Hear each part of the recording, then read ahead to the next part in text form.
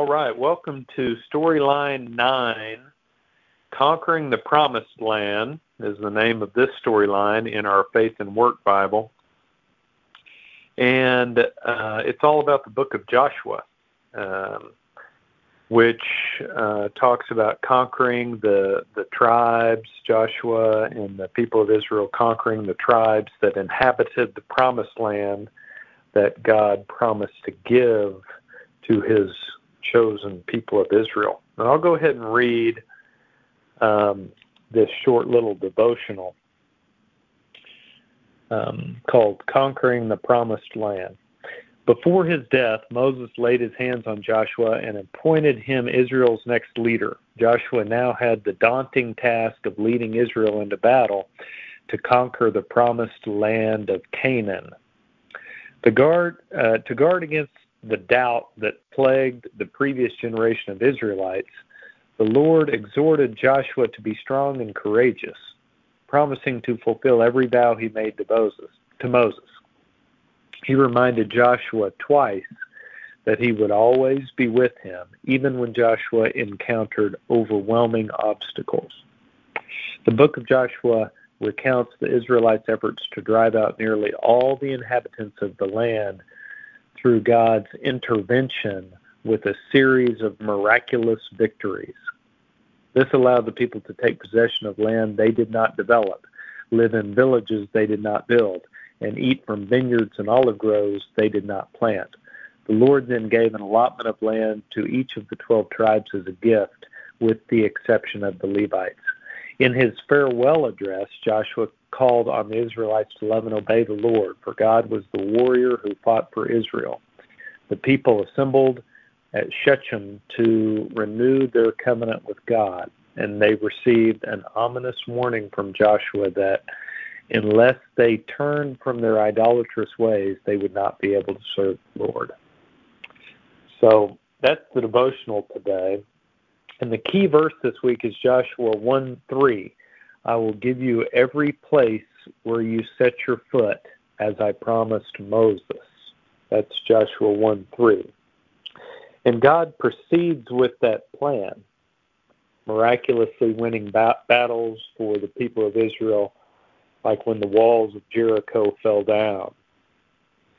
Another great verse within this book is in chapter 24, where Joshua said, "As for me and my house, we will serve the Lord."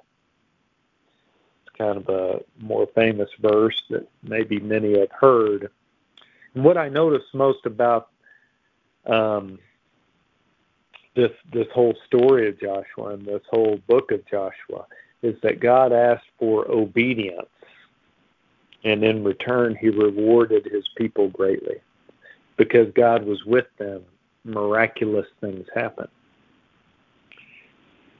And for me, if I'm being honest, it's probably harder for me to really believe that miraculous things are going to happen. I mean, I do know that God is all-powerful and can do anything, but when I think about anything miraculous happening to me and my family, I tend, to my mind has trouble thinking anything supernatural is going to happen, But as I think about that and think through that, a lot of things did come to mind to me today.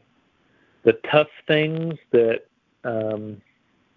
we've gone through as a family, and although it's not supernatural like the walls of Jericho collapsing, there are miracles that have happened in my life with my family.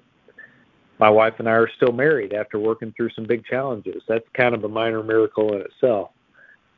God is using my oldest son as a counselor at a Christian camp this summer. My two younger kids are talented in different areas and have opportunities to use their talents for good. I'm learning new responsibilities at work and trying to be a source of kindness and help to those around me. Sarah is spending her time teaching students. and guiding them through their different curricula. And I think about the good things, all those good things that are going on in our lives. And the phrase that keeps coming back to me as the reason that anything good is going on in my family's life is that verse, "As for me and my house, we will serve the Lord." And I'm not saying that we just do some extremely great job of serving the Lord. I'm really saying more that I'm convinced that anything good that we're involved in has to do with serving the Lord. If something good happens to us, it is from the Lord. So amazing, even miraculous things come from serving the Lord. His picture and his plan for us is probably so much greater than anything we could ever imagine for ourselves. So that's kind of what I got today about after reading Joshua. I read chapter 1. I read chapters 23 and 24 because that was kind of recommended as the readings today. Those 3 chapters in the book of Joshua for this particular devotional, Conquering the Promised Land. So I'll go ahead and go into prayer for us. Lord, we thank you for this devotional and this story of Joshua and his example of being courageous and obedient, and all the incredible things that happened to him and the people of Israel who followed him as they trusted in you and were obedient to you and served you alone and did not serve other gods. You were with them. And we know that you are with us today, and maybe we all need a little bit of a change of perspective, and maybe we need to remember that you will do miraculous things, that you have a plan for us that's really beyond our comprehension, how good it is. Help us to remember that and to trust in that and be obedient to you so that we can see what that really means and feel what that really means to serve you, and to be diligent about it and disciplined about it.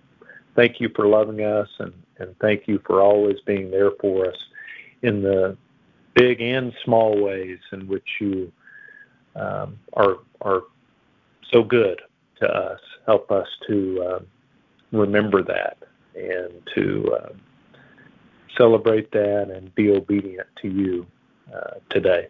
It's in Jesus' name we pray. Amen. Have a great day.